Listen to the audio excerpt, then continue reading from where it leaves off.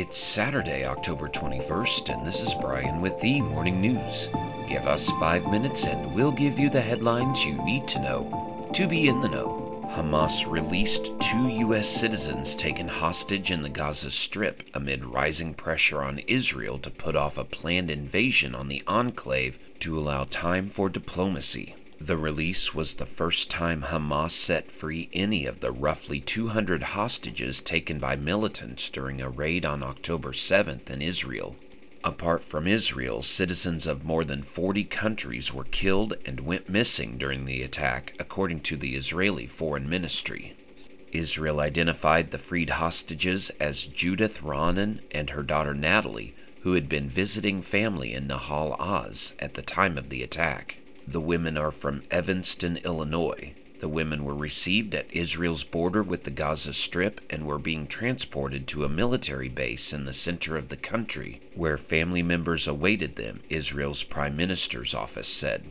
In other news, the United Auto Workers leader said negotiations for a new labor contract with Detroit's 3 car companies have been progressing, but he threatened to expand the union's now 6-week-long strike if they don't move more. UAW President Shawn Fain said during a live stream to members Friday that General Motors, Ford Motor, and Stellantis have each offered 23% wage increases for factory workers over more than 4 years. That would amount to record contracts for those employees. But the companies still have room to sweeten their offers, he said. The 88-year-old union is striking all 3 Detroit car makers simultaneously for the first time in its history.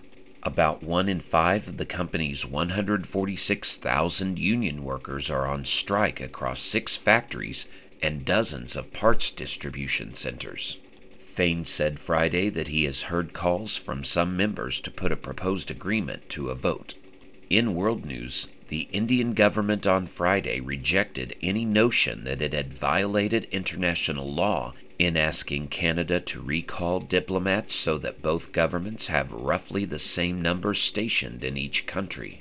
Canada said Thursday it was recalling 41 of its 62 diplomats in India after what it said was New Delhi's warning that it would strip their diplomatic immunity, something Canadian officials characterized as a violation of the Geneva Convention. The back and forth comes amid a spat between the 2 countries over Canada's allegation that India was involved in the assassination of a Sikh separatist in Canada.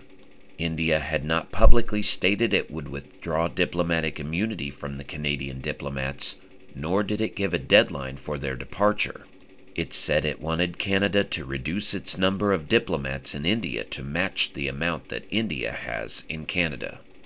Back in the U.S., the Supreme Court on Friday said it would indefinitely block a lower court order curbing Biden administration efforts to combat controversial social media posts on topics including COVID-19 and election security. The justices said they would hear arguments in a lawsuit filed by Louisiana, Missouri, and other parties accusing administration officials of unconstitutionally squelching conservative points of view. The new case adds to a term already heavy with social media issues. White House communications staffers, the Surgeon General, the FBI, and the U.S. Cybersecurity Agency are among those who would have been affected by the order. And Republican Jim Jordan's quest to become Speaker of the U.S. House of Representatives ended on Friday as his fellow Republicans revoked their support following a 3rd failed vote on the House floor.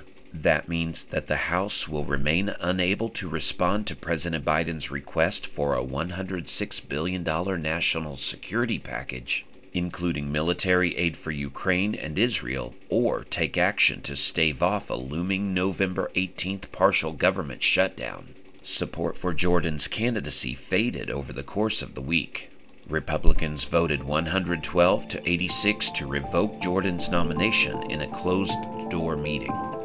Now you know, and you're ready to go with the Morning News.